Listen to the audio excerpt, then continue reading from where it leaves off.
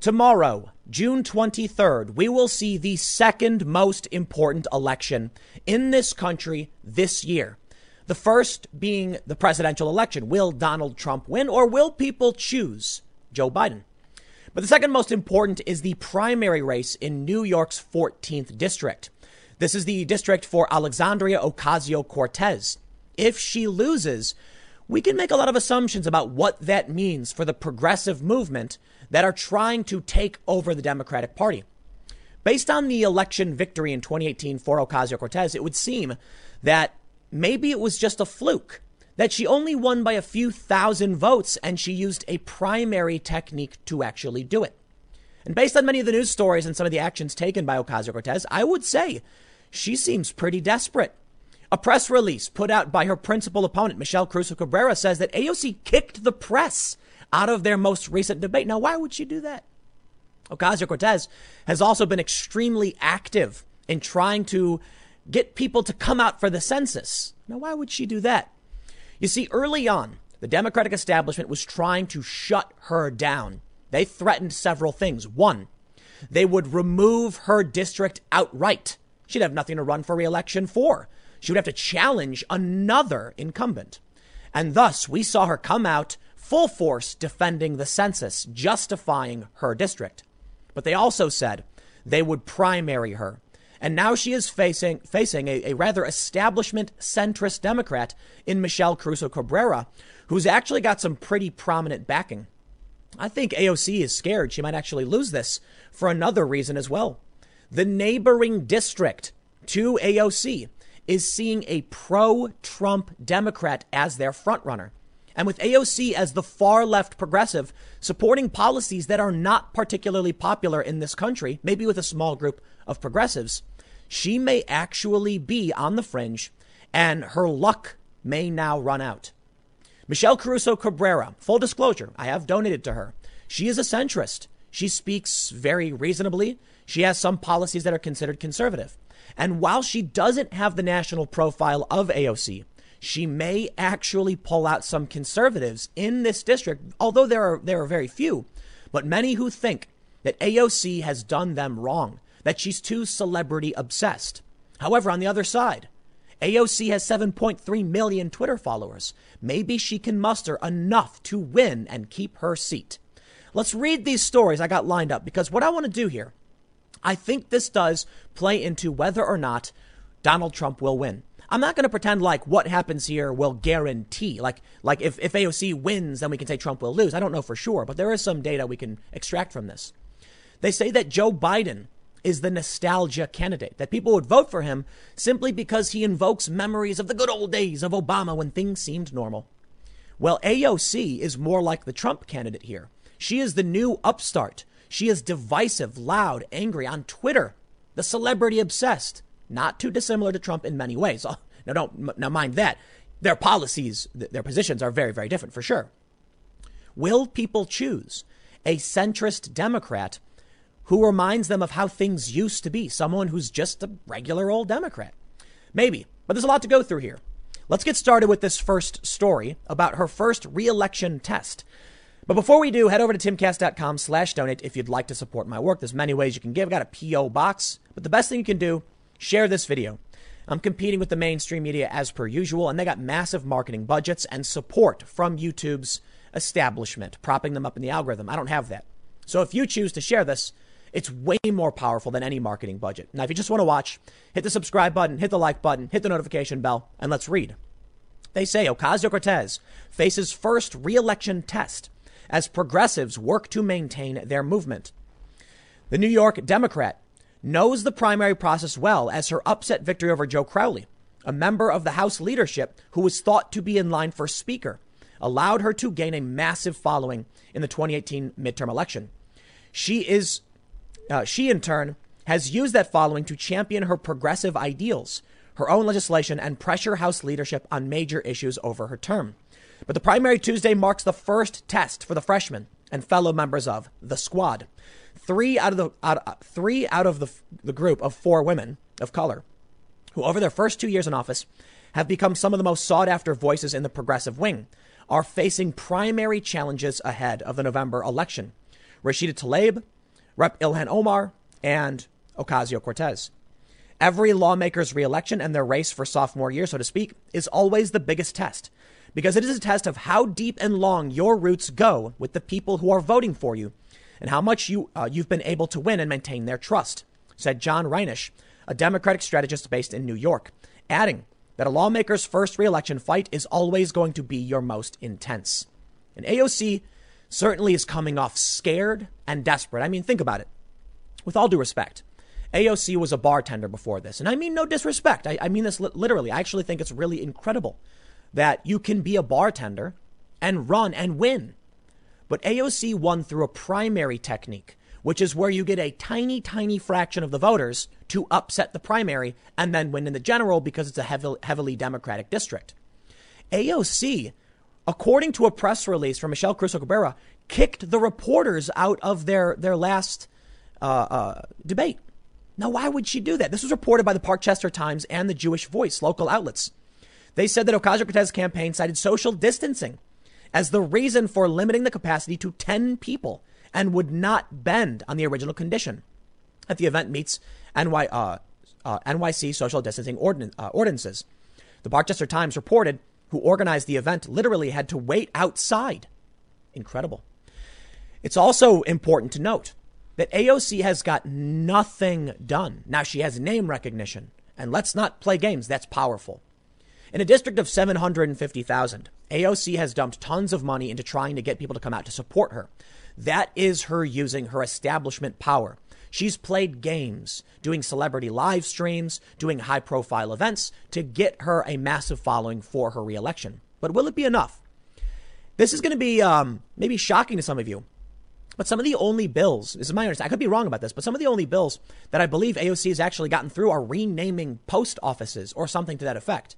That most of the things she sponsored have actually not gone through. And the Green New Deal was notoriously divisive, controversial, and downright absurd. She had to pull the frequently asked questions from her website because it mentioned like farting cows and getting rid of airplanes. And it mentioned giving money to people unwilling to work. I got to imagine the good people of the Bronx might not be fans of this. But mind you, the neighboring district has a pro-Trump Democrat as the front runner. Is going to say a lot. This alone will say a lot. We'll get to that. But first, let's talk about AOC and what appears to be her fear.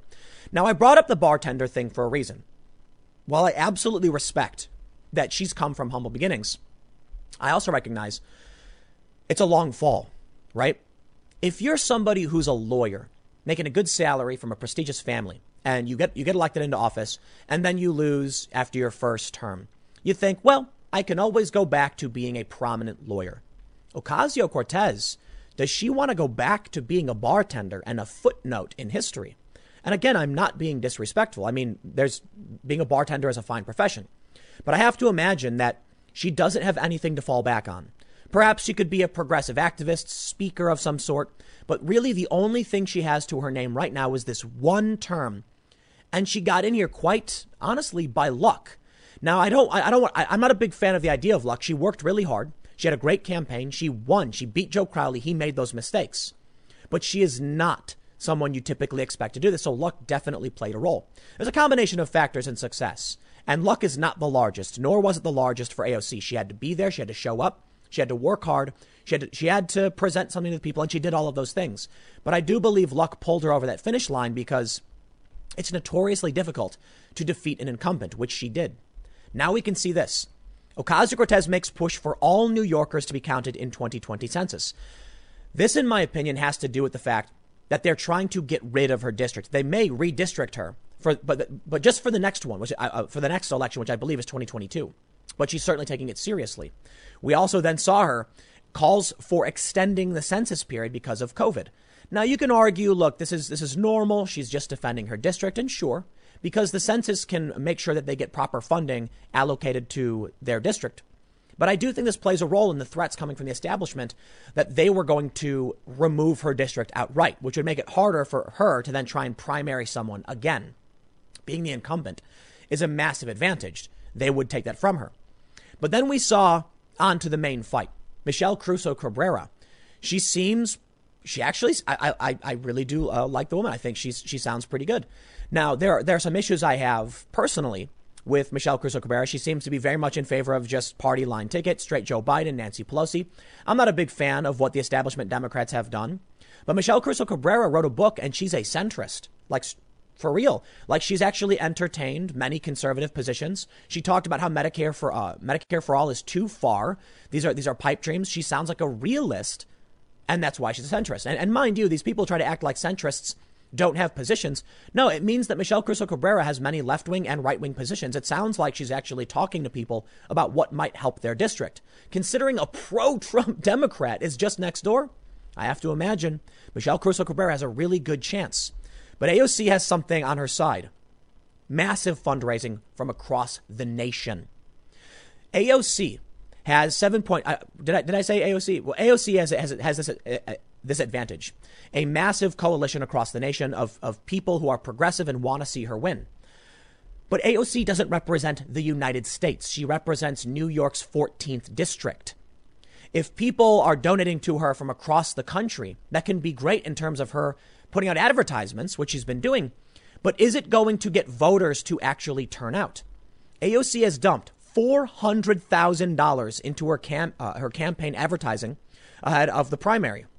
They say AOC has spent nearly $400,000 in ads in the week before her primary this Tuesday. Some view this as a sign of AOC being nervous as her opponent, former CNBC anchor Michelle Crusoe Cabrera, continues to pump resources into her campaign.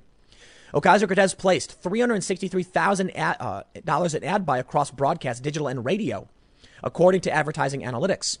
By contrast, Crusoe Cabrera invested $18,000 June 7th, 13th, but also loaned herself $1 million for campaign expenditures at the end of last week per FEC filings. A May poll from AOC's team shows she leads Crusoe Cabrera 73% to 11%. Now, that's from Ocasio-Cortez's team. It's hard to know if that's real. I got to be honest. I really do think AOC will win this one. Let's just be realists. She is a major, major celebrity.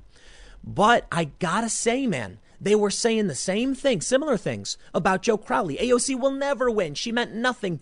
Joe Crowley's polls, he's going to be fine. Joe Crowley didn't even want to show up to debate her. He didn't want to give her the time of day, and she won. Will people choose nostalgia over celebrity culture war candidates? I don't know, man. But look at that number. A May poll says she leads 73 to 11. Maybe. But if people who know AOC are answering these polls and they don't know who Michelle Crusoe Cabrera is, maybe she won't win. I got to say, most people think AOC will win. I mean, she is the most prominent Democrat. Let's just be real. If she wins, what does that really mean? I don't know. I really don't know. However, Lauren Hitt, AOC's communication director, said, "We feel very comfortable. It would be difficult for someone to close the gap. We don't take anything for granted. We can afford to be extra safe." Michelle Crusoe Cabrera isn't playing any games either. Check this out. AOC rival Michelle Crusoe Cabrera turns to Wall Street for huge fundraising windfall. I mean, listen, man, you can talk about the polls, but let's just be real. We got ourselves a hot political fight. Not for me. This is like my MMA. This is my Super Bowl. All right. These political battles, these high intensity, money's flying around. Who's going to win? What does it mean? This is where I'm going to be making chicken wings, ordering pizza, sitting back and watching TV all night. I got to be honest. This is huge. AOC is the leader of the progressive insurgency into the Democratic Party, whether anyone wants to admit she is. The biggest following, the biggest name. Trump calls her out by name at his rally just the other day. If she loses, man, will that look bad for the insurgent left, the progressives. And if Michelle Crusoe Cabrera wins this primary, it will be establishment victory. And maybe people want that. Check this out. Michelle Crusoe Cabrera, look at this. They say her donors include Blackstone CEO Steve Schwartzman, Goldman Sachs CEO David Solomon. Both gave the maximum $2,800 for the Democratic primary against the far-left freshman. 5 other Blackstone employees and 3 other Goldman Sachs executives also donated to Crusoe Cabrera. Home Depot co-founder Ken Langone and his wife kicked in a combined $11,200 to Crusoe Cabrera. They gave the maximum each for primary and general election. Crusoe Cabrera can only spend half of that for the primary. The Post previously reported that pro-President Trump Republicans and corporate types contributed to Caruso Cabrera's campaign, as well as the anti-AOC super PAC partly financed by her husband, investment banker and GOP donor Stephen Dysart. And that's what we can see here. That's just what's going on. Now, why would Republicans donate to Michelle Caruso Cabrera? They say it's because, they're just trying to sabotage AOC. Whoa. Perhaps it's because they're moderates. Perhaps it's because Michelle Caruso Cabrera is a centrist Democrat. Perhaps they realize that AOC cost them 25 to 40,000 jobs leading the protest against Amazon. These are wealthy individuals who understand the damage to New York AOC has done. These jobs from Amazon weren't going to be in AOC's district, as far as I understand. But she still led the protest, went down to the financial district. And then once it all fell apart, she tried acting like it wasn't her fault. If you're a realist, if you're working class, perhaps you look at AOC as someone who got swept up in this and it went to her head. She's like the story of that one-hit wonder who all of a sudden comes into money and goes nuts with it. She is not the person who has worked her way up and earned her position here representing the working people of the Bronx and Queens. She got a luxury apartment in D.C. She's chilling there while COVID's, breaking out in her district, and she tries denying it. Now, look, I got to be honest. I'm biased in favor of Michelle Caruso Cabrera, mostly because she seems to be a centrist Democrat. That when you look at her policies, she's entertained a more reasonable approach to getting things done, actually talking with conservatives, actually entertaining more moderate approach to politics. And I really, really, really respect that. It reflects on me. But mind you, MCC is also being backed by Wall Street and Goldman Sachs individuals. I'm not a fan of that. But I do think that regardless of where your donations come from, it ultimately comes down to who the person is. And so I'm not going to hold that ultimately against Michelle Caruso Cabrera. What I will hold against her is her absolute stance on supporting Pelosi and Biden and the establishment party. There's no real populist centrists. You know what I mean? People who are like Bernie, Trump, hey, everybody, let's chill and work together to fight back against the elite. Why, in fact, Michelle Caruso Cabrera really does represent the elite. But AOC represents something worse to me. I feel like she's aimless. I feel like she's just playing the progressive party line. And in recent times, she's just come off as desperate to be a celebrity. She's recently walked back a lot of her progressive promotion of candidates. Like she started, there were progressives challenging Democrats, and she's backed off from that. She started towing the party line a bit more because she wants to keep her job more than she wants to stand up for what she believes in. And as we see the far left tear down statues, I'm sorry, man. I got to say, I will take a Michelle Caruso Cabrera over AOC. To be fair, though, 100%, I don't live in this district. I absolutely do not like the idea of national donations to local politicians. Local in the sense that she represents NY14 and that I don't live there and many others don't. But I'll also point this out. AOC is the most important Democrat right now, whether you want to acknowledge it or not. She represents change, a change that I think is dangerous. I think she's proposed nothing. I think she's celebrity. I think she's very much like Trump. And you guys, I've told you, I've never been a big fan of him for a lot of reasons. One of the reasons is the lack of professional candor in politics. I don't like the establishment either, so I understand why people like Trump. I certainly, my position has always been, and most of you know, Orange Man is bad, but he's not that bad. Come on, calm down. Trump is someone I would absolutely consider voting for, especially facing up against Biden. But Biden, I think, is trash, complete garbage. He's he doesn't represent anything. Michelle Caruso Cabrera wrote a book, and you should check it out. I haven't read it. But it's generally just a very centrist view, a very moderate view that I respect. So admittedly, I hate making these calls in politics 100%. And this is it for me. I'm done with the Democrats because of Pelosi, because of AOC.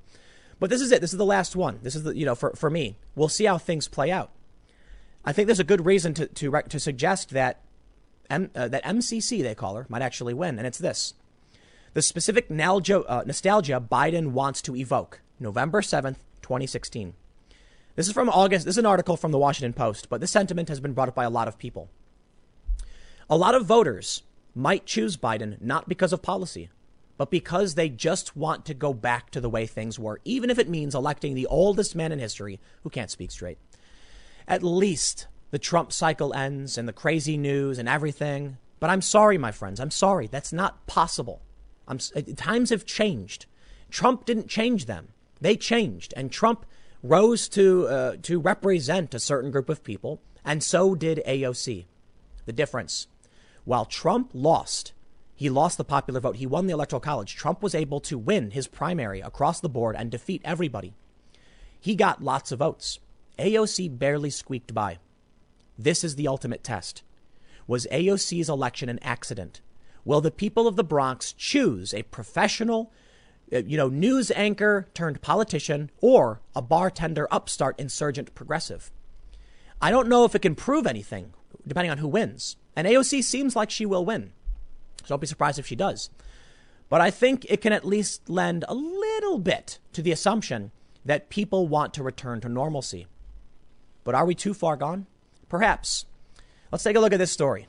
It's the poorest and bluest congressional district in America. An anti-gay, pro-Trump Democrat is leading. Wow. Look, they can argue about AOC, winning, but this guy's pro-Trump. There's another question. That's why I bring this up. The question isn't so much about a return to normalcy of nostalgia. The question is, if we have crossed that line and we've gone too far, which I think we have, then will people choose Trump or will people choose Ocasio-Cortez? If people choose, if it really is about left and right, then maybe the new normal is the progressive populists versus the right-wing populists. But maybe the new normal is something different. Maybe the new normal, as we cross this line and our political world changes, it's just populist, period. And that means it's really about Donald Trump. Does Trump represent the will of the people better than anyone else, including the establishment Democrats? Perhaps. The bluest congressional district in the U.S. is located in the Bronx in New York City, bordering famous liberal Congresswoman AOC's district. But among the 12 contenders vying for the open congressional seat, one of the top contenders is a conservative Democrat, Reverend Ruben Diaz Sr., a polarizing city councilman with a history of endorsing Republicans and making homophobic comments. My understanding is the dude wears a cowboy hat. Maybe I'm wrong about that. Oh, there it is. Diaz Sr. is known for wearing a cowboy hat and courting controversy. In 2011, he held a rally against same-sex marriage, while his granddaughter held a dueling event in support of it across the street. This guy is amazing. There's a real risk that a Trump Republican masquerading as a Democrat could represent the bluest district in America, said New York City Councilman Richie Torres, one of Diaz's main rivals in the race. Hillary Clinton won the congressional district by over 93%. Listen, you don't get it. These primaries are a different ballgame. If you can't muster real support, you lose. And if a Trump Republican running on the Democratic ticket can win, then what does that say for AOC's district, which is they're so close together? These districts are very small because they hold, it's New York. It's very population dense. If this guy is winning, I don't know. Maybe he wins. Maybe MCC loses. Maybe they both win. Maybe they both lose. But this should make AOC scared. And that's why I think she is. Because, listen, AOC's district is like D plus 30, meaning about 20% of the people who live there are Republican. Maybe. It's probably a lot less. What if every single one of them came out? I mean, then you've got, 150,000 people who would vote for MCC over AOC? What about the moderate Democrats? Then you're looking at a couple 100,000. If this fight, this is going to be amazing. I got to be honest, because AOC only got like 15 to 17,000 votes in 2018 in a district of 750,000. It's a little bit more than that. This is the real fight, not the actual general election, coming up in the next few months in November, I believe, because nobody ever votes Republican in this place. So they know the primary is where the real election happens. What if people actually turn out and you get hundreds of thousands? It's going to be crazy, man. It's a crazy new world, and I am so excited for tomorrow. I got to be honest. I think AOC is going to dominate. I think people are going to go in and they're just going to give it to her, and she's going to crush it. If this guy wins, it'll be huge news, though. Pro-Trump in the Bronx, man, that'll be crazy. Let me throw out one last point about Trump. All right, they try to tell you that Trump's rally was a fizzle, that he's embarrassed, that he's angry. Trump rally gives Fox News the largest Saturday night audience in its history. If you take just Fox News and the live stream views, you end up with, I think, like 13 million viewers. And that's just Fox. Other networks carried him as well. So we could be looking at 15 million people watching that Trump rally. That's huge. So maybe they didn't want to show up for his rally. Maybe we don't know why. Maybe it was COVID. Maybe it was violence. Maybe it was cancel culture. How many people have lost their jobs for simply following someone like, I don't know, Mike Cernovich or Jack Posobiec? It's happened. Or Alex Jones even. How many people were scared to show their faces? How many people didn't want to show up and face violence? How many people watched at home? 13 million, not including any potential extras. So I'll just say 13 million, man. That's a lot of people. So you want to talk about what the American people want. I don't think it's the far left insanity. And I think the riots have shocked people as well. AOC is the candidate of Antifa. She's a democratic socialist. That's who she's aligned with. That's it. Will they reject that? It's not just about whether or not they like it or don't. It's whether or not they're getting access to the information. So we will see. But let me just leave you with this. Despite dreamy polls, the Democrats can't shake their 2016 nightmare. They're having a hard time accepting some good political news. And that's good for them. They should be scared. Hubris will be their downfall. So let me tell you this. Tomorrow, the second most important election in this country. Was AOC an accident? Do people want to return to normalcy? Have we crossed that line? Is that line pro-Trump or is it progressive? I don't know. We'll get a little bit of information tomorrow based on what happens, but I don't know. Don't pretend like you do. So if you find yourself as a resident of New York, and this is where you will be voting, then you better go out and vote, whether you want AOC to win, whether you want MCC to win, or third party, or the Republican, whatever. Well, it's a Democratic primary, so. But you got to go out and vote. Do not think you've got this one in the bag. Otherwise, you will lose. I'll leave it there. Next segment's coming up at 6 p.m. YouTube.com/TimCastNews. And I will see you all then.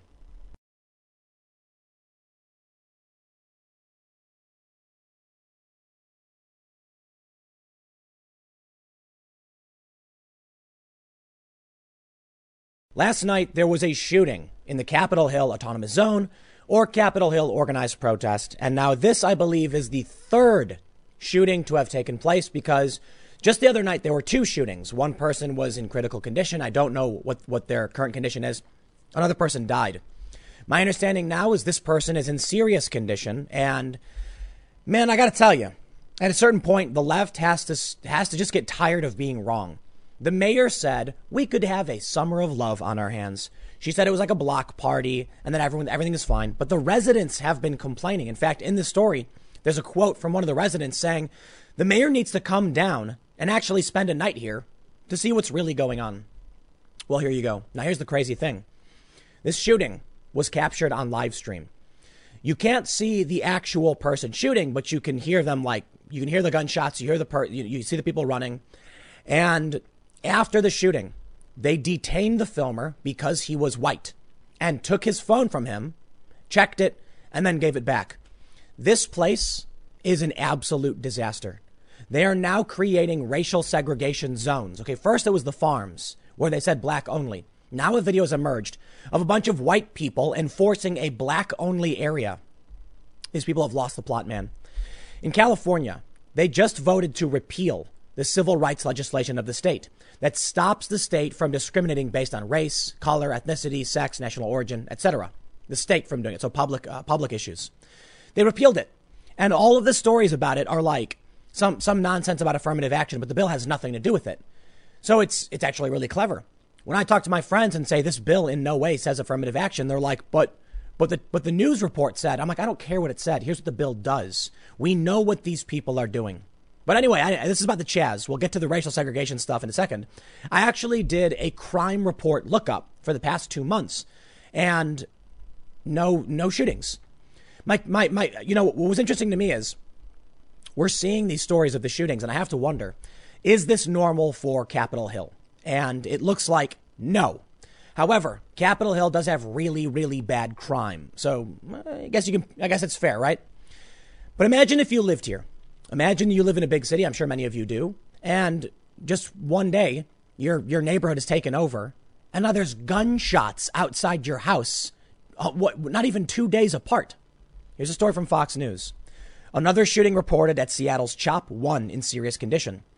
Less than 48 hours after a 19-year-old was fatally shot in the protest area near Seattle's CHOP, another shooting reportedly broke out on Sunday night that resulted in an individual being hospitalized in serious condition.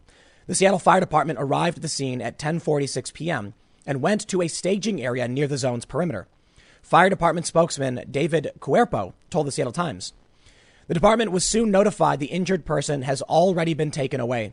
Both victims in Saturday's shooting, whose identities hadn't been released, were also transported to the same hospital via private car.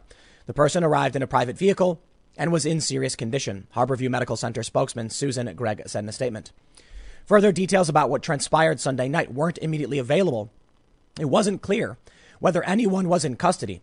Cuomo News reported that it took Mayor Jenny Durkan 40 hours to issue a comment on the Saturday shooting. She confirmed that her office is working with police and fire officials to make changes on Capitol Hill in partnership with Black-led community organizers, demonstrators, and small businesses, residents, and trusted messengers who will center de-escalation. No, you failed, Durkan. You have failed this city. There's no question about it. Listen, Trump mocked her. The Republicans did, and they said, you got to go in and clear this up. Trump said that if they don't, he will. You know what? I disagree with that, because for the most part, it was a bunch of hippie dancing. But there are armed people there. There are armed ideological extremists guarding the entrance and the barriers, the areas they set up. So it was only a matter of time before the shooting started. Now, the shootings the other day seem to have been targeted based on one witness account. SUV pulled up, guy gets out the rifle, shoots a guy. It may have actually been two shootings last night. Check this out. The police say Seattle Police Department is investigating a reported shooting inside the CHOP zone. One person at HMC with gunshot wound. Hearing reports of a second shooting, but have not been able to verify at this time. Conflicting reports will update with more information when available. Police were unable to confirm reports of the shooting and said in a tweet that there have been conflicting reports. Now, they were unable to confirm a second shooting. The first one we know, the person's got a gunshot wound. It's on video. They go on to say that it's been the source of criticism, blah, blah, blah. Cuomo News reported that medics from CHOP had rushed both victims in Saturday's shooting to the hospital where one died. We also saw a video. I don't know if you saw the video I did on the segment, where somebody was filming and medics arrived, EMTs, and they refused to enter the zone. This stuff pisses me off, man. They demand the police leave. Then there's a shooting. Then they demand that these EMTs enter this area. That's insane, man. I'm sorry. You can't expect medics, emergency service personnel to go into an area where there was just active gunfire. But these people are insane. They don't realize the game they're playing. They think they think it's all fun and games. They think it's silly, right? Until someone actually gets shot. The CHOP zone is a several block area cordoned off by protesters near a police station that we know. Here's a quote from a local. I would invite Mayor Durkan to spend one night in the CHOP area, one resident told the news station, and she can feel for herself what it's like. Well, now we have multiple shootings. So, yeah, maybe she can't feel for herself what it's like. Maybe she'll listen when, people tell her that you got to have some kind of presence there. Man, I'll tell you what, I don't know if you saw the episode of Joe Rogan with Brett Weinstein, but it's starting to freak me out. Because Brett says, I think twice, the beginning and the end of this segment. It's like a 24-minute segment on the Joe Rogan podcast. Check it out. He's asked by Rogan, what's coming next? Now, Brett mentions that he predicted all of this. And he did. He absolutely did. He was targeted at Evergreen. If you're not familiar with the story, they called him a white supremacist. He's very progressive. He condemns systemic racism, institutional racism. He's very progressive. They called him a white supremacist. There was violence. The police stood down. A whole bunch of craziness happened. And he predicted it would get worse. And it's based off the assessments of smart people like Brett and national security consultants and many other high-profile individuals that I, too, believe we are headed towards some kind of civil war. And that's what Brett said when he was asked by Joe what comes next. And he says some kind of civil war. And unless we have some kind of real leadership that can stop this. Some people thought he was saying real leadership like Trump, like a president. I don't think so. I could be wrong. But he mentioned real leadership within this movement. Someone you can actually talk to figure out what they want. But there's nobody. There isn't anybody. So what happens? This will just get worse. It's the only thing I can see. Check this out. This is spotcrime.com. And I pulled up the Capitol Hill area. And this is going back to, it's actually going back to, I think, let me see if I can pull up the date here. It's going back to, actually, let me see if I can refresh it. This is going back to about May 20th, I believe. So I set it to April, but it only goes so far back about to about May. And we can see that the latest reports they have, no shootings. None. I do believe they have the most recent shootings. You can see right here from 6/20. And there's vandalism in the Capitol Hill area. That's not surprising. But shootings don't seem to be particularly common based on what I've read. I also pulled up the general crime rating from Area Vibes, F, meaning crime's a serious problem in this place. You can see here, this is Cal Anderson Park. This is the Chaz right here, this area where my mouse is. A lot of crime, and now shootings. It's getting bad. 2 shootings, maybe 3, maybe 4, but 3 people injured in shootings in just about 2 days. And what happens next? The police won't come in. The protesters won't back down. The protesters won't work with paramedics or police. Why wouldn't it keep happening? If somebody's in the chop or the Chaz or whatever you want to call it, anyone's got the opportunity to just go in and do whatever they want now. I mean, think about it. If you went in there and stole from somebody, what would they do about it? Nothing. Now, they've chased people down. They've beat people up. People have been shot. But that's it. It's lawless, man. You got a wild, wild west going on right here. Now, I want to bring you to what happened following the shooting. The Chad of Chaz, Real Salim Juma, tweeted, "I think a streamer may have just been held up and assaulted in Chaz. Can someone please check on Sean Gui, please?" The information was relayed to me from people watching his stream before it was cut off abruptly by 2 men who aren't Sean. Breaking. Another shooting in Chaz. From what I could gather, the streamer who caught the incident was then accosted and interrogated by left-wing thugs from the John Brown Gun Club, Antifa-like militants. They stole his phone. And here's the best part. It's okay. His phone was returned to him. His phone was returned to him and the streamer is fine. His phone was confiscated because he's a white guy in the middle of a protest with multiple threats against it by white supremacists, extremists, and there are bullets being fired from outside CHOP into the protest area. Stop. Yeah. The police said the shooting was inside the CHOP. Sorry, try again. Okay, fine. The police are lying. Whatever. I don't care. They stopped the guy because he was white. Tweets have been going around talking about how there's like a mini, race war going on where this is one of the tweets that came out of the Chaz that many of the Black Lives Matter protesters, the black people specifically, are talking about the white people needing to back off and let them run things. But the white people keep arguing they have to be there because white supremacists will threaten them if they aren't. This is what happens when society breaks down, when this ideology becomes pervasive. We can see exactly where it goes. Now, I do want to point out this guy, Sean Gui, mentions, here's his unedited footage. He says, "I want people to see what happened. Please only link back to the original video," whatever. He mentions that he wasn't actually accosted, that they just took his phone from him. But one of the interesting things I want to point out is from this guy, Chad of Chaz. Let me see if I'm going to go to his Twitter account and see if I can find the video about the racial segregation. So this is the video. I pulled it up. It's actually a repost from somebody else, but it's basically it. So you can see all these people have lined up and it says blackout and all black. What does that say? Healing spirit? Here. What does that say? Healing spice? What does that say? Does that say healing spice? I have no idea what it says. This woman basically tells him that if he's part of like what they refer to as the black diaspora, she didn't say diaspora, but that's typically how they refer to it, that he can come in. This to me is nightmarish. This is what nightmares are made of. I was talking to a friend last night, somebody who's overtly progressive and identitarian, like much like this, not like left identitarian. And we were talking about the solutions to these problems, the problems like what's happening in Chaz. I completely disagree with racial segregation in any capacity. And I think we had kind of a interesting moment in our conversation that shines a light on the problems of what they're doing. And it's simple. I concluded that we need class-based solution. I believe Brett Weinstein, who I mentioned earlier, says something similar, that we need to focus on everybody. And if black people are disproportionately impoverished, it will disproportionately help them if we do class-based solution, education, things like that.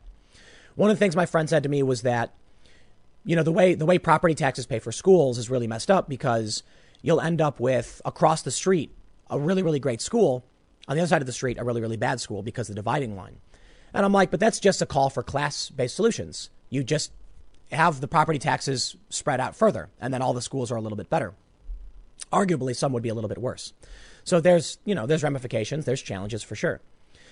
But race solutions aren't it. And ultimately what I said was, in California, as I've mentioned several times, they voted to repeal their civil rights legislation. It's the Civil Rights Amendment to the California Constitution. It hasn't been ratified, but they did vote, and it probably will pass. This means that the state will have the authority to discriminate based on race. That to me is horrifying. I said, since Loving v. Virginia was passed by the Supreme Court, was ruled on, this allowed interracial marriages and interracial cohabitation. We have created now 2 generations of mixed race families. Mixed race families make up about, I believe, 3% of the population. It is the smallest minority in the country. And if you want to get down to it, each individual mixed race category is substantially more minority-ish, or whatever the point I'm trying to say is. There could be someone who's, black and Asian, or white and Asian, or Mexican and black, etc. Afro-Cuban, for instance, And so there's no real way to figure out what this mixed race community really means. But since we've decided that people of different races can cohabitate and have children, and I'm glad they did, considering my family's history, we can't go back to racial segregation. It's impossible. These people think they're helping by creating black-only spaces. They're not. What about somebody who's got a white mom and a black dad, or a black mom and a white dad? So they'll be allowed in this space. But what about his family? I once was approached by YouTube. It was a long time ago. They were looking for creators of diverse backgrounds to talk about their experiences. And they asked me if I would, do one of these interviews. Ultimately, I don't know what it ended up being, but I do think they published it. And I thought it would be hilarious to be the only person who had a conversation. They want to do conversations with their parents to talk about these issues. And I said, I want to talk to my white dad about his experience, because certainly he's not racist. He's very anti-racist. He married into a mixed family. I didn't end up doing it, but I thought it would be funny. The problems they're creating, it's simple. If you say that we're going to have, reparations, if we're going to have special programs only for this race, then how do you quantify privilege for the new generations of mixed race people that have emerged since 1967? It's impossible. Literally impossible. The reason what I was trying to explain is, look, when I grew up with my family, and most of the family I interacted with was the Asian side of my family, we don't fit into any of these little boxes the progressives want to fit us in. When I talk to conservatives, none of this has ever become a consideration. That's just the way it is. Look, there are identitarians associated with the right, I guess. I don't know what that really means when they say right-wing identitarian, because they actually have the same ideology as the leftists. They just have a different, end goal, I guess. So it's not really right-wing. But the conservative side of this country has never made my race an issue. The left absolutely has. And this presents 2 problems. I have been told specifically by my friends, in literally the conversation I was having the other day, that I'm very white passing, therefore I have privilege. And I said, how do you know that? How do you know what my lived experience is? How do you know what happened to me when I went out for jobs? Because I'll tell you this, you are wrong, 100%. And that is the problem. You say, well, you know what? You're white enough, so you're probably okay. Not true. That's ridiculous. My family was subjected to generational wealth disparities because of miscegenation laws. So why would you assume that my family doesn't have this historical trauma the same as these other families? My immigrant family that fled to different countries to come to the U.S. for a better life. Why would you assume based on the color of my skin I must have privilege? That is not true. And there's even an argument that my family is more oppressed. Completely. Why? The Mexican community, the white community, the black community, these are communities. There's even an Asian community. There's no mixed, partial Hapa, whatever you want to call it. There was no one in my neighborhood that we would sit down and have our own churches. It doesn't exist. So who do I turn to when I feel like we are facing, problems? Nobody. Literally no one. You know who I turn to? Americans. That's the only thing that we could actually do. But I grew up on the South Side. There are people of all races, and these things weren't considerations for me. Now we can see what they try to implement. They've tried to create a space where they're literally, let me break this down for you. Do you know who was enforcing segregation civil rights? White people. Do you know who's enforcing segregation now? White people. They're literally doing the same thing. The arguments are the same. I'm not kidding. They're like, this is their space for healing, so they can be away from us, right? Separate but equal. That's what their argument was. They're better off with their own. That's what their argument was. Now, I can't ever agree with that, because there is no system in which you implement these policies where my family will be better off. It will only be worse for me and, to varying degrees, every other family that's emerged from Loving v. Virginia. 100%. These people are good, well-intentioned, misguided, and evil. But it's the banality of evil, right? The idea that their intentions aren't to be awful, nasty people. They just have no idea what they're talking about, and they have no idea why what they're doing is damaging to our country. We can see on the grander scale the violence, the shooting, and what's going on in Chaz and why it's really, really awful. But I'll tell you what's really scary about this. They're winning. I had a conversation with some journalists I knew, and I predicted this. And it's funny, they didn't believe me. Oh, you're crazy. That's never going to happen. I said, yeah, okay. Let me tell you something, dude. These people who are telling white people what they shouldn't do, they say that we're talking to our race. This is what freaks me out about these people. Many of them at the higher levels are promoting Farrakhan, who's an anti-Semite. Many of them are giving space for segregation. They're enforcing segregation. My family had to flee these kinds of people. They're back. They're the Democrats. They're the left. They're the progressives. They're the good guys, they say. No. They're reactionaries. They're leftist reactionaries. If you're not familiar with the term, reactionary refers to those who resisted, I believe it was the French Revolution. Those who resisted the French Revolution were called reactionaries, reacting to the revolution. Reactionary now means typically a more kind of right wing, but not really. It's like those who want things to go back to the way they were. What do you think these people are? They're not creating something new. They're telling all of us we need to go back to segregation. They're saying, but they're equal, right? And we need equity. Do you remember what you learned in your history books? Separate but equal? I do not want this. I want everyone to be equal and together and friends, working together for a better future. In Chicago, the neighborhoods are all racially segregated. You cross one street, boom, everybody's black. You cross one street, boom, everybody's Latino. You cross one street, boom, everybody's a white immigrant. They have areas, they call these places by their ethnic names. Little Italy, Ukrainian Village. That's how it is. These people are making it worse. They're bringing us back to a time that we fought so hard to end. And guess what? It's the progressives, and they're winning. So I'll tell you what I see. I see a future where these people will look at me and say, nope, you must be white. Or if I get a tan and shave, so like typically in the summer, or when I get a tan and don't shave, I have black facial hair and I get very dark in the sun. All of a sudden now I'm not white. See, this is the most ridiculous thing. When people say that I'm white passing, therefore, it's like, dude, you have no idea what my life has been like. So, I don't know. You know what, man? I could rant on issues like this the whole time, but what's going on in Chaz, in my opinion, is the well-intentioned downfall of our country. The downward spiral into chaos, the entropic end. Maybe it's a little extreme to say, but I throw it back to Brett Weinstein, who I think is probably one of the smartest people dealing with these issues. And he mentions the potential for civil war, no leadership, and how these people, their solutions are wrong. Their strategy is brilliant, but their solutions are nonsensical. So I believe it's what he said. I'm probably misquoting you, Brett. I apologize. But so you guys should go check out his stuff out. I know where this is heading, and there's no rhyme or reason. But it's going to make people hate each other. It's going to make people fight each other. And it's going to leave people like me in the dust in very dangerous circumstances. I'm not thrilled about that. People are getting shot in the Chaz. 2 shootings now, 2 days in a row. This is not the first time they've enacted racial segregation. And I have warned of this going back a very long time. They have been segregating at Black Lives Matter events as long as I've been covering them.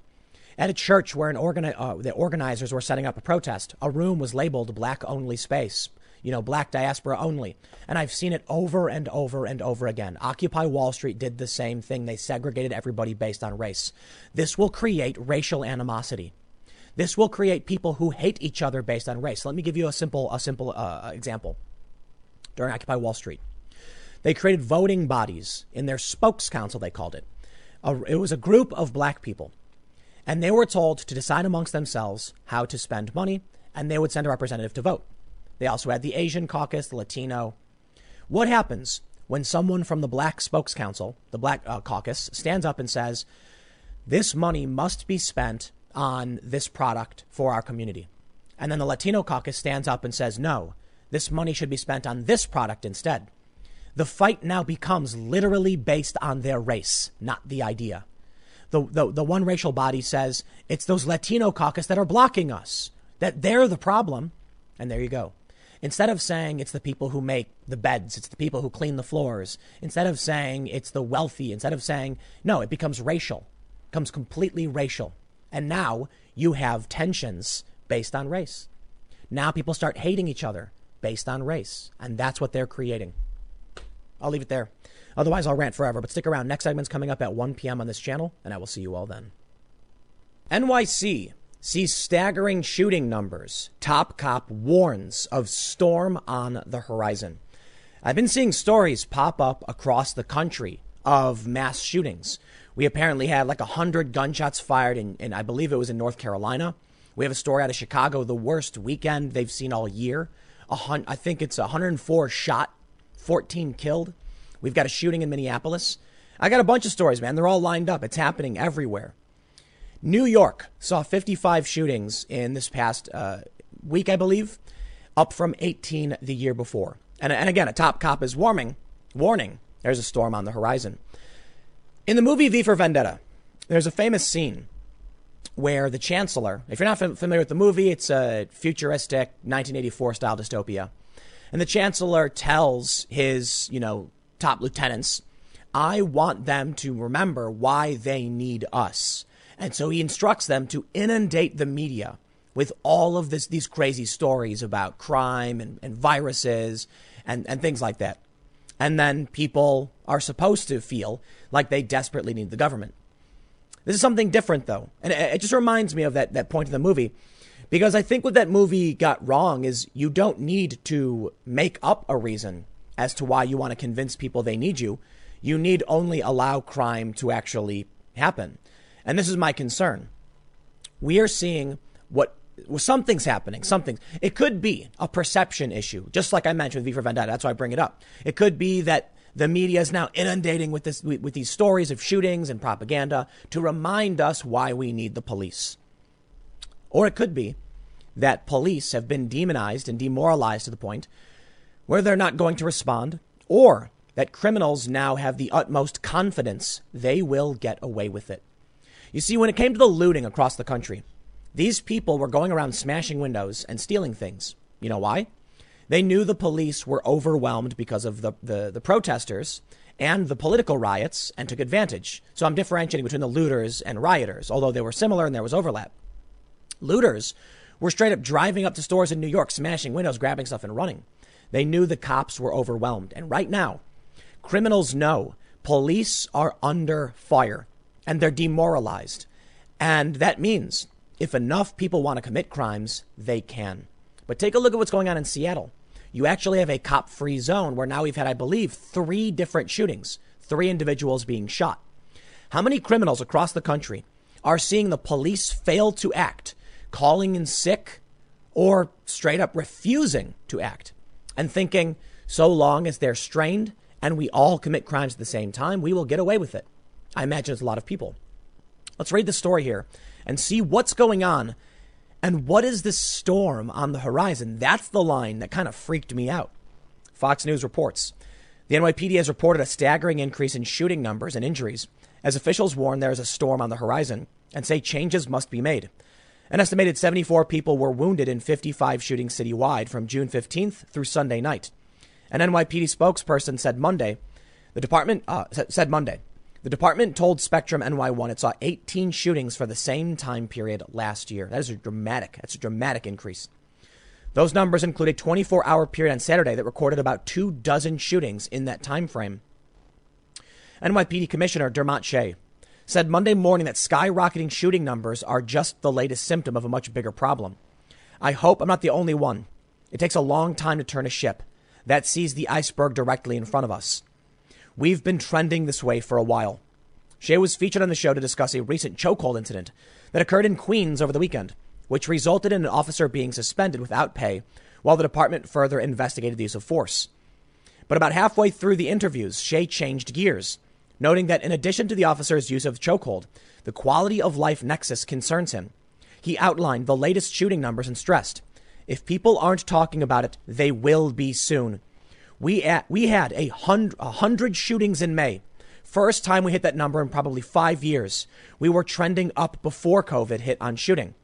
The shame of this is I've been warning people since November or December that this is coming. A month or two ago, I told you there is a storm on the horizon. I want to stop briefly and say about that chokehold. The officer, in my opinion, deserves to be suspended 100%. And it plays into the bigger story about the storm on the horizon. The reason the officer should be suspended is that he used a banned chokehold. Can't do it, right? But more importantly, if you are an officer right now and you are facing heavy scrutiny from the public because they think you're the bad guy, then do not stick your neck out. I'll tell you what happened. Chokeholds can be appropriate. This officer probably thought duty comes first, politics second. Well, now you're suspended. Now you've put other officers at risk. The challenge, I suppose, is that crime is going to go on the rise unless they actually take the action they think they need to take. But there's no solution other than stand up for yourself. And if they say don't engage, then don't. Let the criminal go. Now, I don't know the full circumstances, so I'll leave it there. But let's keep reading about the storm on the horizon. Shea emphasized the need to have hard conversations about quality of life issues and said, nearly every shooting that occurred over the weekend involved marijuana, alcohol, and dice games. We cannot step away from quality of life policing. And we also need to support our police officers that are out there doing a very difficult job. We cannot expect the police to go out there and fix laws that are broken. We cannot stop our way out of this problem. We need bad people held accountable. And right now we have a lack of accountability. Just Sunday, NYPD's chief of crime control strategies, who oversees crime statistics and trends in the city, told the New York Post the gun arrests that the police department has made are stalled because courts have been closed as a result of the pandemic.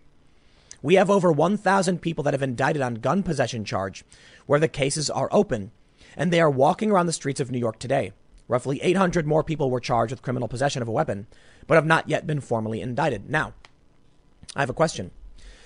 How many people did you release from the jails who were, because of COVID, who are violent offenders? I believe most of the people that were released were not. But how many criminals have been put out, thus increasing the likelihood of crime? I have to imagine enough. Roughly, it's going to be a massive backlog, LePetri continued, we're concerned. As for the shooting numbers for the whole year, an estimated 17% were cases in which the shooter or the victim was a parolee. Well, there you go, LePetri told the Post. We've never seen a higher percentage of parolee-involved incidents with shootings since we began tracking in 2005. Here's a story from NYC. Shootings skyrocket as court closures let pistol perps walk free. And that's what they referenced in that story. So that's one of the reasons. And there are probably a lot of reasons. I wonder what Dermot Shea meant when he said a storm was coming. What storm and why? It was going up before COVID. What's causing this? I honestly don't know. I would believe right now that police demoralization is playing a large role in this. Think about it.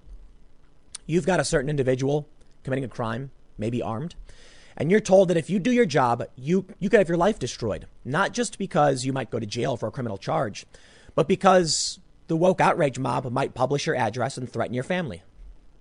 Thus, the demoralization is getting particularly severe. But whatever this thing they're talking about is, whatever this storm is, it's happening everywhere. And that's something that needs to be paid attention to. Chicago. 104 shot, 14 fatally over Father's Day weekend in Chicago. 5 children were among the 14 people killed, including a 3-year-old boy and a 13-year-old girl killed in separate shootings in Austin on Saturday. Do they mean on Austin? What do they mean in Austin? Chicago saw the highest number of gun violence victims in a single weekend this year, with 104 people shot. The weekend saw more shooting victims but less fatalities than the last weekend of May, when 85 people were shot, 24 of them fatally. Chicago's most deadly weekend in years. Now, this was the last weekend of May. You may recall that was when the riots were erupting. I believe it was after May 24th when the George Floyd protests started and then became riots. I wonder if this has something to do with it. A video has emerged. It's going around. And it shows a police officer pulling over a woman on June 3rd as she stops to talk to protesters. The cops pull her over. She starts filming. The officer says, exit the vehicle, you're being detained. And she says, I didn't do anything wrong. The cop asks her again and says, if you don't, I will remove you. She says, I didn't do anything wrong. That is the wrong answer. Okay, if you can be detained. And if they tell you to get out of the vehicle, you get out of the vehicle. The officer tries to reach his hand through the window. She shrieks. He cracks his retractable baton and shatters the window, grabs her and pulls her out. This video is going viral. And it's shocking. I think the cop went too far. Shattering the window in the woman's face ended up cutting her up and she started bleeding from the mouth. I understand why the officer was on a short fuse, but it doesn't excuse his behavior. But you got to understand what's going on outside. June 3rd. This was when the riots were erupting across the country. I don't think any of these cops are taking chances with anyone. And if they tell you you're being detained, get out of the car, you do it. She didn't. I don't know exactly what ended up happening, but he shattered the window in her face and he should not have done that. I'm not highlighting this to excuse the cop. I'm pointing out police are on edge. Okay. They're not going to want to respond to calls. I don't know if they're still doing the blue flu in Atlanta, but they did it for 4 days at least. It may still be going on at day 5. They're calling in sick. In one zone in Atlanta, only 3 officers showed up, and 2 of them, I believe, were supervisors. They actually had detectives answering 911 calls because the police are saying no. What do you think happens when the criminals hear the police will not come out? I don't know. Chicago's had some of its worst violence in years in the past couple of weeks. Now going on for a whole month. 5 children were killed. Monday, they describe Monday, Sunday, and Saturday, Friday, non-fatal attacks. It's severe. I'm not going to read through this. You know why? You know why I'm not going to give you the nitty-gritty details on Chicago? First of all, I'm from Chicago, and you know that. And you also know that they call Chicago Chirac. And you're probably thinking, yep, what else could you expect to happen in Chicago? But how about this? 19 victims injured in Saturday morning NYC shootings, NYPD, from June 20th. How about this? 100 plus gunshots in mass casualty incident at North Charlotte block party. How about this one? I got to refresh it because it's NBC. 1 dead, 11 injured in Minneapolis shooting. Is this normal? I don't know. I don't. I really don't. You know why? I can tell you this. We know for a fact the violence in Chicago is worse than it's been in years. What about all these other shootings? Well, in New York, they say it's up 55 shootings from the same time last year, which was 18. So it's definitely way up. Why is all of this happening? Because of police demoralization, right? My concern was with all of these stories, maybe what's really happening is that we normally just don't care. And now we're hearing these stories because we're actually concerned. Maybe now the media is actually reporting on these things. Kind of. But here's the real sad part. Where's the nationwide outrage over Chicago, over children being killed? None. The same people who argue for gun control don't want to talk about these mass shootings. Why not? Perhaps it's because it conflicts with their narrative. The narrative being that the police should be defunded and disbanded. And perhaps it conflicts with the fact that they run these cities. So Minneapolis has a mass shooting. Of course, the media covers it. But the bigger issue isn't so much, you'll hear this a lot from journalists. They'll say people are always complaining that the mainstream media won't talk about it. And then, you'll see these articles. They do talk about it. They will report it. But what we really mean is the activist class of media that controls the news cycle or manipulates it. When one person loses their life in police brutality, the media makes a collective decision. We're running with this story and they go nuts. Tony Timpa, I believe it was his name, happened way before George, relatively earlier compared to George Floyd. But it didn't make the news. Why? The media didn't want to make it an issue. The activists didn't want to make it an issue and nobody chased after it. So when it comes to Chicago and all this violence, when it comes to Minneapolis, where are the activists now complaining we need our police back? Where are the activists to come out and start defending the police? They won't do it. They won't. Because their narrative is the police are bad. They've chosen this path. They're running with it. And the rest of us suffer. So long as the media doesn't tell you the problem is happening. Now, of course, NBC News is covering this. Chicago Sun-Times, NBC4, and Fox News, the New York Post. But what I mean is CNN, MSNBC, HLN. These I don't know if HLN still exists. I don't think it does. But these big media outlets, the New York Times, front page, where is it? The Wall Street Journal even. Let's get a national conversation right now on whether or not we need the police. I'm sorry. The New York Times went woke. So now their whole thing is the cops are bad. Don't you understand? Don't you understand how bad they are? And then what happens? Well, bad things happen, right? There is no circumstance in which getting rid of the police will make anyone safer. No. Let's say that the cops are a criminal gang. Let's use their narrative and say the cops are a criminal gang. They commit violence and all these things. Will it make the neighborhood safer to get rid of them? No. Even if you believe the worst possible depiction of the police, there is no circumstance where abolishing them makes you safer. That's it. That's it. There's more. I got more stories. Husband killed, wife wounded in shooting in Philadelphia. Another shooting. And we also heard that there were a ton of shootings in Philadelphia as well. Seems like shootings are just way, way, way up. And while this is all going on, and many of us are sitting back wondering why so many shootings are taking place, the protests haven't stopped. They have not stopped. The media just got bored of these stories because no one cares. I'll give you an example. I'll give you an easy example. I did a video on my main channel titled something about the left has torn down a statue of Thomas Jefferson. I think it got 500,000 views. And then there was some news. And then a day or two later, the leftists tore down George Washington. It's a very similar story, right? Well, I titled it the exact same way I would. Why? Because that was the intent, not to overhype it, but to just tell you what happened. The far left has destroyed a statue of George Washington. It got, I think, 300,000 views. For me, I talk about things that I think are important. So yesterday I talked about Trump's rally. It's nothing to do with conflict, crisis, on the ground protests. It's just what I thought was the most important story, things that were bubbling up and things that, were in the conversation as I see them. I have curated my list of Twitter people I follow. Based on that, I produce content on what I'm watching. Sometimes the stories are about civil unrest. Sometimes they're not. I think it's a very broad view of things. It could be wrong. It's just my personal perspective. What we're seeing now is, the example with my view count was specifically to say that the news media will put out a story saying protests in DC, and they'll get 1 million views. The next day they'll say protests in Portland, and they'll get 500,000. The next day they'll say protests in Chicago, 100,000. And then they say, enough. No one cares. We won't cover this. I'll still cover it if they're still doing it, right? So then I did another video about Ulysses S. Grant being torn down. At a certain point, however, the protests do dwindle in size and they become less relevant. And then I'm not really going to talk about it either. But I try to hold on to things that I think are important, like the tearing down of our founding fathers and past presidents. But the protests in Portland, they return for the 26th consecutive day. There are still protests in Seattle. The Chaz is ongoing, and there are still protests, I believe, all over the place. I mean, there were protests in Ohio only a few days ago. There were protests in Washington, D.C. The media won't tell you this. The media will highlight the shootings, though. The national level, won't. The news cycle will not be dominated by this.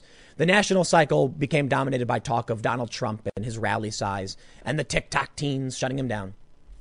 But they're not going to talk about the fact that the protests have continued, demanding abolition of the police, the defunding of the police, while crime skyrockets, while shootings skyrocket, and the rest of us suffer. And now I'll bring you to something that I think is just maybe unrelated, but I don't think it is. Where we go from here. Let's take a look over at Europe. Looters chant Allahu Akbar during Stuttgart's worst ever riots that turned the city into a battlefield, as police reveal those involved were mainly young people with a migration background. I don't know why, for what reason, but it was one of the worst riots Germany has seen in a long time. And they say they don't believe it was politically motivated. So then what was the motivation? Perhaps it's the complete demoralization of the police. I know it's Germany. It's not the United States. They're not dealing with the same issues. But did you know that there were protests and riots taking place in the UK? That they were tearing down statues as well, and there were protests in France. So yeah, this news from the US reaches Europe, and we have a shared culture. So when the police become demoralized, people take advantage.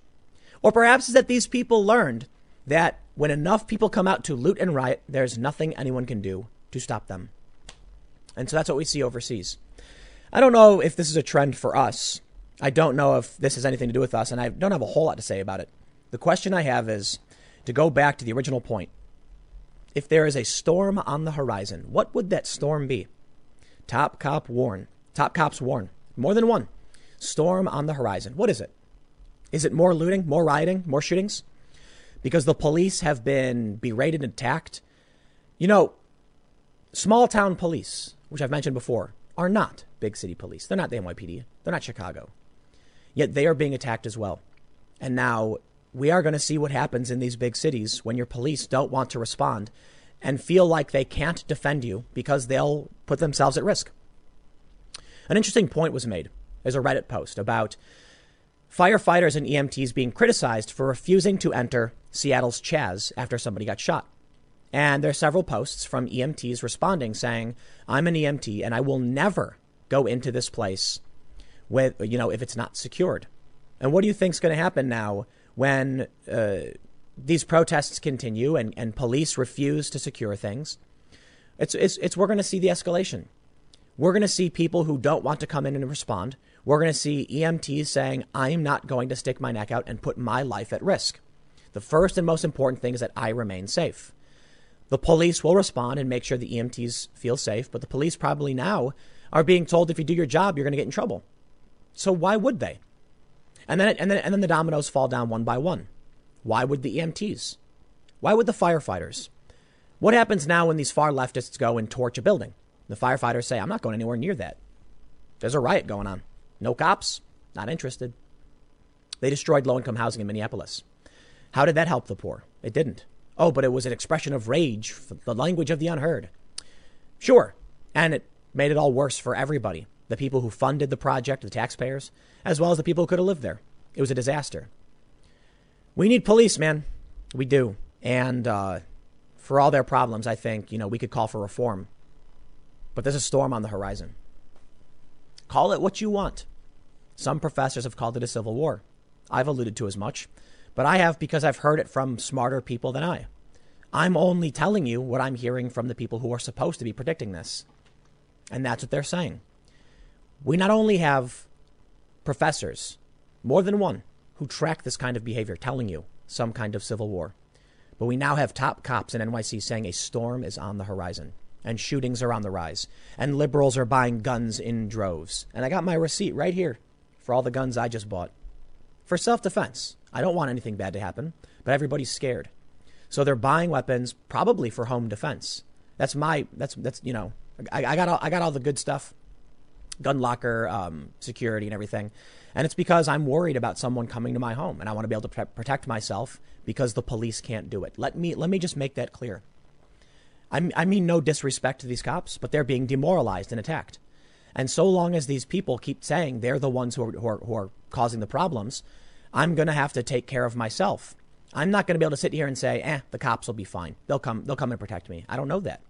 They haven't been able to in many of these big cities. And if the police think a storm is on the horizon, then don't be surprised when people run out full speed to go buy guns. And don't be surprised with the expansion of cancel culture, movies being banned, books being banned, art being banned, people losing their jobs. Don't be surprised if there are many people, formerly liberal, who went out and bought a gun and when asked, say, oh, I hate Trump. I hate him. Yeah, don't look at me. I don't like the guy. But really they're thinking, if I say I do and I would support him, I'll lose my job. I'll be ostracized. So they don't. But come November, they will slam that button for Trump. That means the polls are skewed. That means fundraising is skewed. But it means people are terrified and they're buying guns. Liberals, formerly gun control people, are watching their cities be torn apart. And the police are warning them. Who do you think they're going to vote for? I guess we'll just see what happens next, as per usual. The next segment will be at 4 p.m. over at timcast.net. Check it out. It's my other channel, and I will see you all then. Following up on my main channel segment from over at timcast.net. Check it out if you haven't already. I wanted to highlight this story from the back end of it about Donald Trump's rally and why the rally doesn't prove anything, and we may be looking at still a Trump landslide. Now, no one really knows for sure at this point. Is Trump going to win? Honestly, I have no idea. Some people think he is. Some people aren't so sure. And 538 is predicting a possible Joe Biden landslide. Doesn't it feel like 2016 all over again? It's like we're stuck in a time loop. Trapped in purgatory, I guess. Well, here's the story. Trump rally gives Fox News largest Saturday night audience in its history. 7.7 million people. You combine that with the live viewers, and we're looking at 13 or so million people who watched this. At the same time that they're saying Trump was upset, that only 6,200 people showed up, that they had to break down the outdoor seating area, it was a huge embarrassment. Trump had massive online numbers. Now, here's what I think you need to consider. Obama had a massive inauguration, a lot of people. Donald Trump physically didn't. And they mocked him for it. But what they don't understand is that the internet is giving access to conservatives when they normally didn't. They're now able to watch him. Not every single person could fly to Tulsa to go to his rally, but they certainly wanted to watch online. So while they're saying Trump's campaign is floundering, Joe Biden's polling way better, Donald Trump is seeing massive online numbers. Check this out. They say a whopping 7.7 million total viewers tuned into Fox News from 8 to 10 p.m. During Trump's remarks, making it the most watched Saturday in the network's history during that time period, according to Nielsen data. Trump's State of the Union address is the only telecast on Fox News in 2020 to outdraw the 9 p.m. hour of Trump's speech, which averaged 8.2 million total viewers. The Trump campaign has stated that even more viewers tuned in when including the live stream numbers. So that's 4 million or so. So that brings us to about 11 million in terms of unique. The reason I would say around 13 or so is just because the other channels carried this. And I have to imagine that it's higher than just Fox News, right? That's the point. Fox News saw 7.7 million. Other channels certainly, carried Trump's comments. They also had Fox Business, which picked up another 580,000. Here's why I highlight this. On June 18th, 538 says, our new polling averages show Biden leads Trump by 9 points nationally. But the race is closer in swing states, which could allow Trump to win the Electoral College if the race tightens. They say, today we launched our general election polling averages nationally and for all states with a sufficient number of polls. Recent polls show former Vice President Joe Biden with a solid lead over President Trump nationally. And in most swing states, Biden currently leads Trump 50.5% to 41.3%. They say Biden also leads Trump in swing states, such as Michigan, Wisconsin, and Arizona. Although his lead in many swing states are not as wide as his margin in national polls, suggesting the Electoral College could once again favor Trump in the event of a close election. They then show us the table. Yeah. Here's the one thing I want to highlight, because this was trending on Twitter. They say a potential problem for Biden is that Trump could have an Electoral College advantage if the election tightens. Biden currently leads Trump by only 6.6 points in the current tipping points state, Minnesota.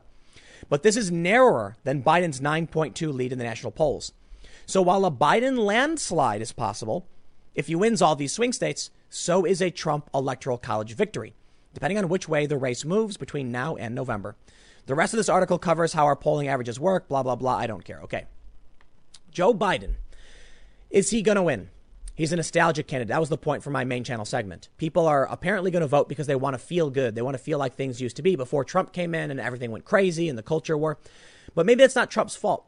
And maybe we've crossed into this territory where people want some kind of cultural victory. They want to win against the leftists or whatever. Joe Biden had a Twitter trend, Biden landslide.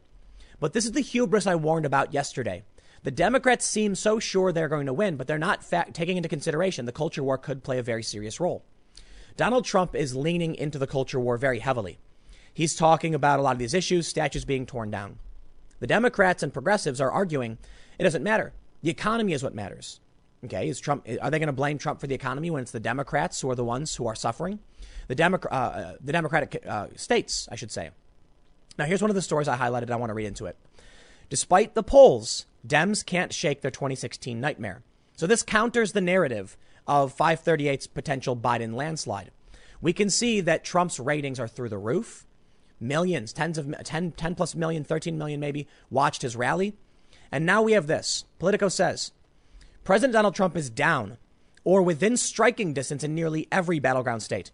His approval ratings are stubbornly low, and he's threatening to bring down the GOP Senate majority with him while helping to douse Republican chances of the House takeover. Some Democrats are even beginning to feel confident about their prospects this fall, yet many can't let themselves enjoy it. I'm not confident at all. I think the easiest way to ensure Trump's reelection is to be overconfident. You are right. Smart move. Too many Democrats are looking at national polls and finding them encouraging, said Chris Coons, a close ally of Biden. Too many Democrats assumed that Hillary Clinton was a shoo-in and didn't vote or didn't work. Rep. Debbie Dingell, who calls herself Debbie Downer, for repeatedly raising the alarm in Democratic circles, said she heard directly from people in her district they plan to vote for Trump in 2020.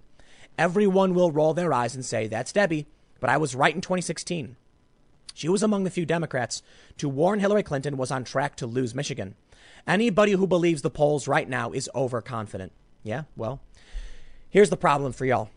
As much as there are some who are warning, there are many who are overconfident, and many more, I believe, who are overconfident.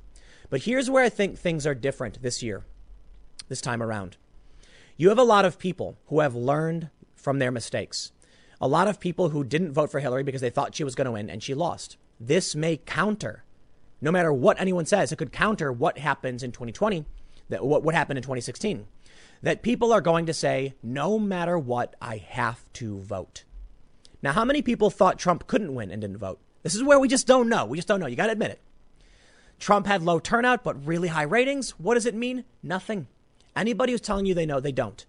So Donald Trump's voters in 2016, many probably said, what's the point of voting? We're not going to win anyway, right? And then he won. Both sides now know everything is on the line. You didn't vote for Hillary Clinton because you thought she'd win? Well, you should have. Maybe she would have won. You didn't vote for Trump because you thought he'd lose? Well, he narrowly won, and now you risk losing it all. What if all of those Democrats who would have voted for Hillary but didn't think they needed to now come out for Joe Biden? Trump wouldn't stand a chance. What happens if every Trump supporter who wants to support Trump, who thought he couldn't win, now realizes they must stand up and defend him, votes? Well, then Trump may actually win. But also, how many new people have been activated, both by efforts on the left and the right, to get those votes? We may be looking at a record voter turnout from people who just feel like they have no choice. This is their moment. I've heard conservatives say this is the last chance to save democracy. I've heard the left say the same thing. I've heard the right say that the Obama administration is the most corrupt in history and that they were trying to sabotage Trump's campaign. And I've heard from the left that Donald Trump is the most corrupt president we've seen in history. Both sides seem to think they're right. Now, ultimately, for me, what matters is liberty. So within these factions, you have the politically homeless civil libertarian types, the intellectual dark web, that doesn't want to see, for the most part, doesn't like Trump, but is scared right now that the culture war left are burning books and tearing down statues and what that means. You also have conservatives who are pro-life, liberals who are pro-choice. There are many different factions in this battle. Will the intellectual dark web types begrudgingly vote for Trump? Maybe they will. Some of them are progressives, many of them, in fact. Would they vote for someone they think is inept? Well, if their fear is based on the left destroying statues and attacking our culture and getting violent, then maybe so, because Joe Biden isn't the strong person to actually take care of this. Ultimately, the smart move for anyone, be it Democrat or Republican, is to recognize your uncertainty. Democrats who are pointing out, or 538, I think, is doing the worst. They're saying the worst thing, but they don't care. They're not in the bag for anybody. They're saying Biden could landslide. And that's 2016 all over again. Seeing these progressives come out saying that Trump is underwater by double digits, no matter what you think, the polls can't be wrong, blah, blah, blah. They're wrong, man. I'm sorry. If somebody called me and asked me who I was going to vote for, I wouldn't tell them. I would say nothing. Because there are people who are scared they'll be canceled. There are people who are scared they'll be fired if they come out and say what they truly support. So the polls are probably skewed worse than ever. Here's a couple points I can make. First, maybe the polls really have been corrected and people are proud to speak up for what they believe in, and Trump is going to lose. Or the culture war is worse than ever, and the left has been gaining ground, and Black Lives Matter is more popular than ever. And many people are really scared about whether or not to say they support it or don't. Look at the businesses that got ransacked. Let's talk about the support for Black Lives Matter. Businesses were burned to the ground. And the victim said, but I still support the movement. Why? Because a violent mob came for them. There's a woman right now who is cooperating with police because they burned down her bakery. She's getting death threats. So how many victims are just claiming to support Black Lives Matter out of fear? Fear that if they say the wrong thing, the mob will come for them. The numbers could be completely off. People are just pretending. But when they think about the money, when they think about what they really want, the freedom, why would they vote for Joe Biden? Which brings me back to the first story. Fox News record viewership because of Trump. This exemplifies my point of view, that people are scared to show up and show their faces. But behind the scenes, where they're safe, they'll do it. So maybe Trump really will win. But look, in the end, you just don't know. You better go out and vote no matter who you want to win, because if it's your guy and you don't show up, you will lose. I got a couple more segments in just a few minutes. Stick around. I will see you all shortly. In what may be one of the strangest conspiracy theories I've ever seen, high-profile progressive activists and Black Lives Matter supporters are convinced that the government, the state, the police are leaving commercial-grade fireworks all over major cities in a shock and awe campaign of some sort to stop the violent riots and the protests. And I'm so sorry. Wow. Talk about lunacy. These people have lost the plot, man. Look at this. 1619 Project lead for the New York Times pushes conspiracy theory, appears to delete and reactivate her Twitter account. Nicole Hannah-Jones, the lead writer for the New York Times 1619 Project, caught backlash Sunday for telling people to read a conspiracy theory about the use of fireworks being an attack by the government on Black and brown communities. They say, she tweeted, "Read this." Hannah-Jones posted Sunday about a conspiracy theory suggesting the government was planning attacks on minority communities. The post suggested that the numerous fireworks going off in Brooklyn over the past 2 weeks is actually part of a coordinated attack on Black and brown communities by government forces. This alleged attack is intended to disorient and destabilize the Black Lives Matter move. Oh, I'm sorry. That's what they believe. Okay, check this out. I think I actually have the thread here. It's from Son of Baldwin. This is what she posted. But the first thing you need to see is the context. Fireworks complaints increase by 230 times in June as officials seek supplier crackdown. There are videos emerging of people throwing explosives into people's homes in New York. People chasing each other down the street, firing fireworks at each other. Why? I have no idea. Where are they getting commercial grade fireworks? I have no idea. Somebody's getting them. The complaints right now over fireworks substantially higher than they were for every other year prior to 2020. So something strange is happening. And here's what the progressive far leftists think. From Son of Baldwin, with 5,100 plus retweets. Good morning, family. Reporting from Brooklyn, there was yet another night of extremely loud fireworks starting at 8 p.m. and ending at about 2 a.m. This is the second week straight of this, every night during the same time period, like clockwork. Last night was the loudest I have ever heard fireworks in my entire life. It sounded like war. The media is reporting this as though it's just Black and brown kids blowing off steam. But I don't believe that's the case. My neighbors and I believe this is part of a coordinated attack on Black and brown communities by government forces. An attack meant to disorient and destabilize the Black Lives Matter movement. The goal, we think, is multifaceted. 1. Sleep deprivation, as a means to create confusion and stoke tensions between Black and brown peoples. 2. Desensitization, as a means to get us used to the sounds of firecrackers and other fireworks, that when they start using the real artillery on us, we won't know the difference. It's meant to sound like a war zone, because a war zone is what's about to become. We think this is psychological warfare, the first wave before whatever the next stage of attack is. We think this is because there is no way in the world that young Black and brown people would otherwise have access to these professional fireworks. These are Macy's 4th of July, New Year's level displays, and sonic booms reserved generally for the wealthiest people and institutions. That's true. Where are they getting commercial grade fireworks? And that brings me to another story. Remember Cassandra Fairbanks, who was tweeting against Black Lives Matter, received a bunch of death threats, and then just about 3 or so in the morning, someone showed up firing commercial grade fireworks at her house. The police found the artillery launching, whatever you call it, systems. Who were those people? Jared Holt of Right Wing Watch says it wasn't Antifa. We asked. Somebody did it. Who? What is really going on with fireworks? Could it be as simple as Antifa showed up and fired fireworks at Cassandra's house? Maybe. Could it be as simple as some people found fireworks, bought them, and brought them into New York, and they run around chasing each other with fireworks because it's a trend? Remember when yo-yoing was popular? I remember when I was a kid, all of a sudden everybody was buying yo-yos. I remember one time everybody was buying Beanie Babies. Maybe some people went out and bought a bunch of fireworks. It's really that simple.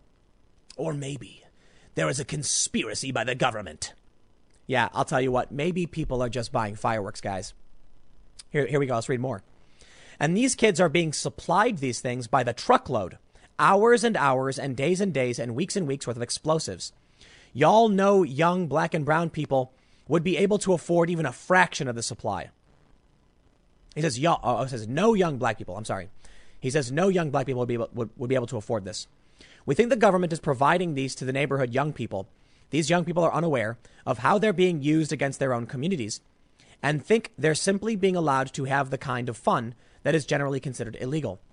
After being cooped up during the pandemic, this is cathartic for them, but they clearly don't understand their pawns. The government and the mainstream media are being coy or pretending to be clueless about it all, of course. The government told residents to call 311 or 911 when the fireworks happen. But when you call those numbers, no one shows up. And why would they if they're the ones behind it? The New York Post exposed the fire department for taking part in it.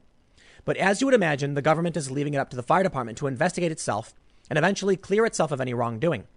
The New York Times is reporting on it as a culture clash, but we think it's a passive-aggressive assault in the minds of the black and brown people who are rebelling against the status quo. This is gaslighting with literal lights. Please share this message.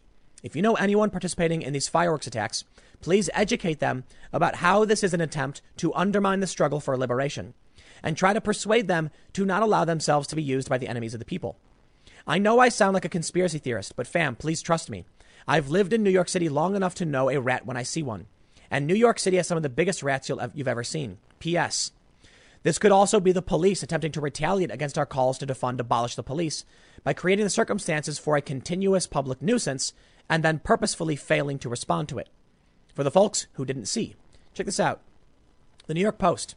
Video shows FDNY firefighters light off illegal fireworks in Brooklyn. Is this for real? They got a video of this? Now, we do see fireworks being set off in front of a fire department. And they say, and there's fireworks going on over there. But this is not what people are complaining about. It looks like someone just lit low-grade fireworks. And it could be because we're a couple weeks out from the 4th of July. But they do have this video. They say, they may be New York's bravest, but they sure aren't the brightest. In a Brooklyn neighborhood overrun with nightly illegal fireworks, one resident found out that some of the amateur pyrotechnics aficionados are none other than the FDNY firefighters. The 33-year-old Crown Heights resident said he and his wife were passing by ladder 123 at about 11:30 p.m. when he saw a group of firefighters ignite what appears to be a firework display. Let me stop you right there. This is a conspiracy theory, people. OK, let me explain to you. It's the makings of a perfect conspiracy. Trends happen. Now, it's happening all over. But do you want me to believe that in Baltimore, in New York, in California, and all these places, truckloads of fireworks are being brought in by the police to supply young people with explosives for some reason, to shock and awe? Sorry, not going to believe it. I mean, it's possible. It's within the realm of real life. It's not like you're saying the moon's made of cheese or something. But listen, you see this story about the FDNY. And what they let off is a very common, cheap, and sometimes illegal fountain firework. You know what I'm talking about. You light it and it sprays things about 10 feet and little things fly out. That is not a commercial grade mortar shell or artillery, whatever they call them, where they're launching in the air and exploding and spraying neighborhoods like people are complaining about. So for them to see this story and then think the FDNY is doing it and the government is doing it, that's exactly how conspiracy theories work. There are videos of kids lighting firecrackers and throwing them in windows. There are videos of kids lighting Roman candles and then pointing at each other and shooting at each other with them. So yeah, it's probably kids who are in on the trend. Someone bought fireworks, let them off in the neighborhood. Somebody else went out and bought fireworks. Now everyone's buying it to get in on the fun, to play the game. It's really that simple, man. And then you hear about it in the news, and then other cities do it. Trends happen.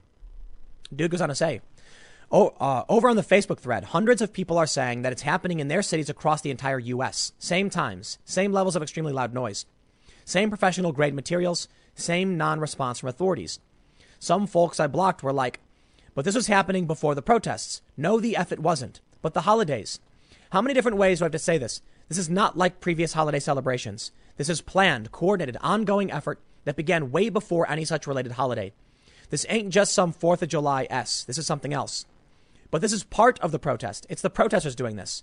It's protesters trying to prevent their own people from sleeping, trying to trigger their own people, trying to bewilder and confuse and stress their own people. Stop gaslighting. No, bro, it was their own people burning down their own shops, smashing their own windows, looting their own stores. We've seen the videos. Yes, they don't care about you. They don't care you need to sleep. They don't care if you own the business. They're the ones who are throwing bricks through your windows.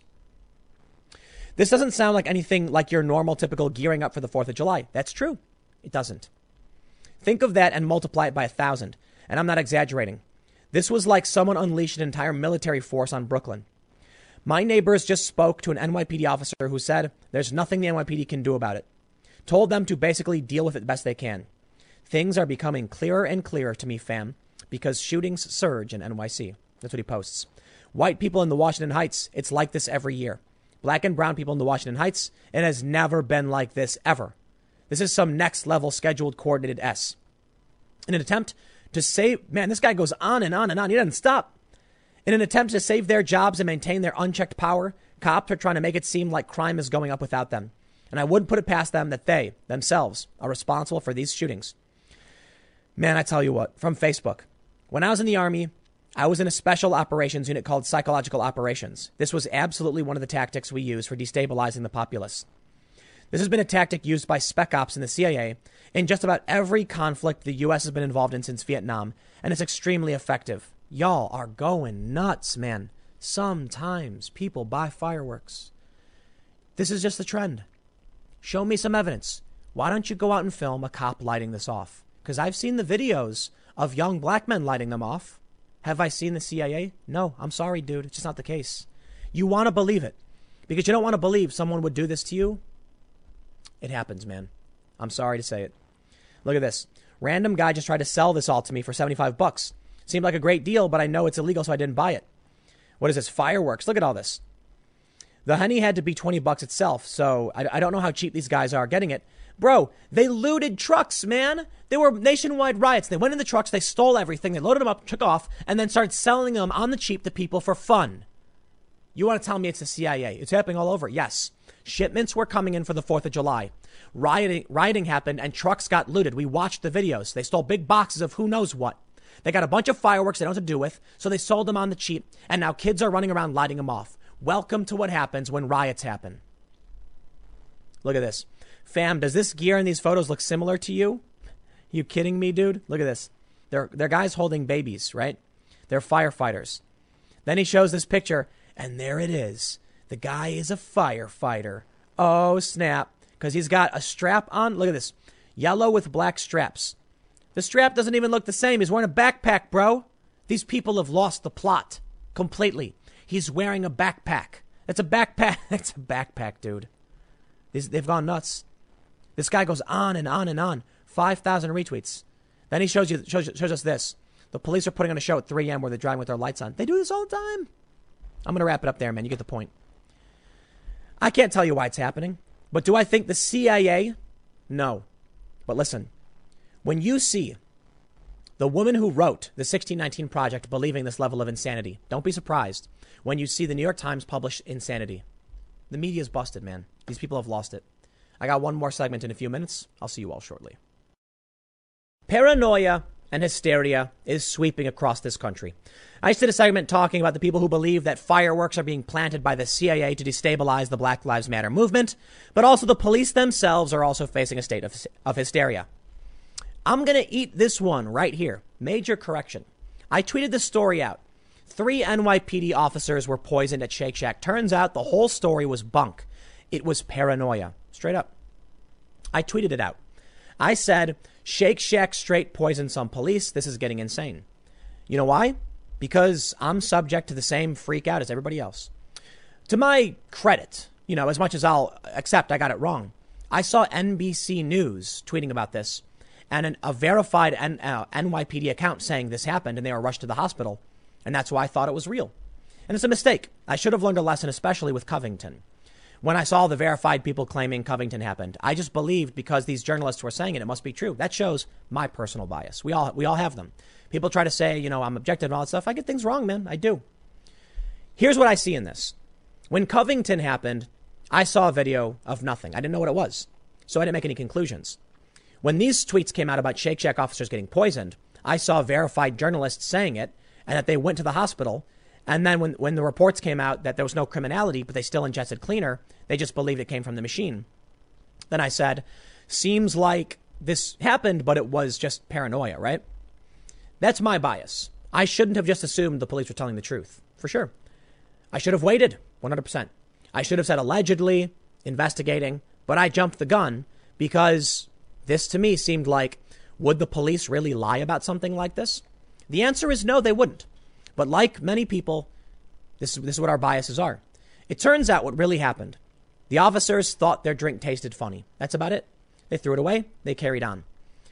When they told their supervisor, the supervisor became paranoid and called in a crime scene.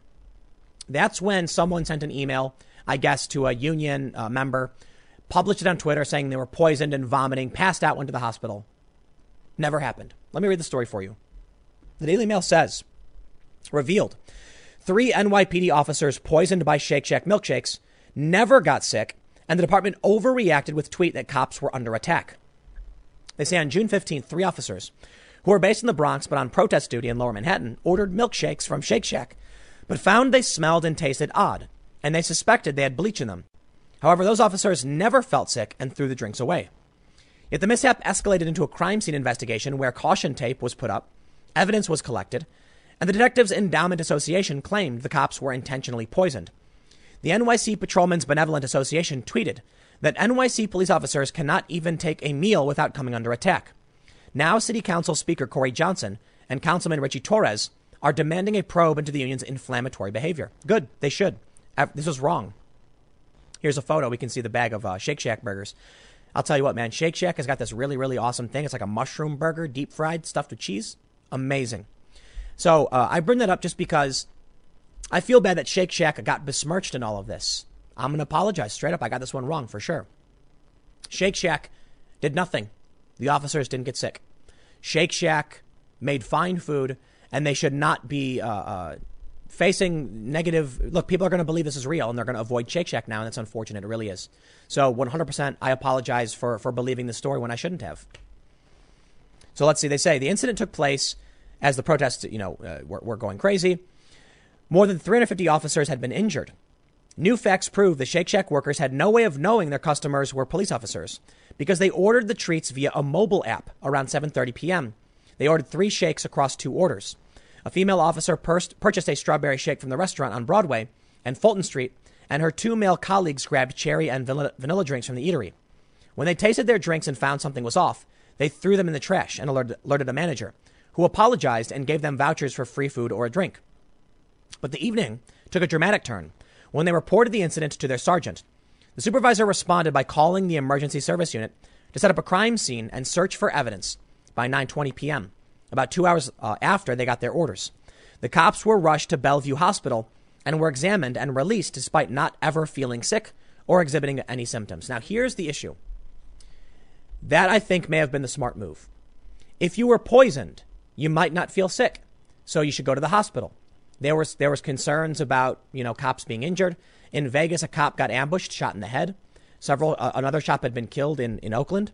So it makes sense. High alert. We can call it paranoia, but just because you're paranoid, it doesn't mean they're not after you. However, paranoia combined with a game of telephone results in fake news. It's unfortunate, but it happened. Somebody emailed the union, who then thought the story was confirmed, tweeted it out from a verified account. Then we heard from NBC and other outlets, every single outlet, that the investigation was underway and they went to the hospital. And people immediately made the assumption, if they went to the hospital, they must have been sick. This clearly must have happened. Turns out it didn't. They say the cops were rushed to Bellevue Hospital, even though they weren't sick. At the same time, a lieutenant from the Bronx sent out an email to the union stating that 6 cops started throwing up after drinking beverages they got from Shake Shack. Just not true. And here are the tweets. The Detectives Endowment Association said, Tonight, 3 of our fellow officers were intentionally poisoned by 1 or more workers at a Shake Shack at 200 Broadway in Manhattan. Fortunately, they were not seriously harmed. I think there's going to be a defamation suit or libel because this is not a statement of fact, and that's serious, and it's damaging Shake Shack's reputation. They say later on that there was no intentional harm. They issued an update.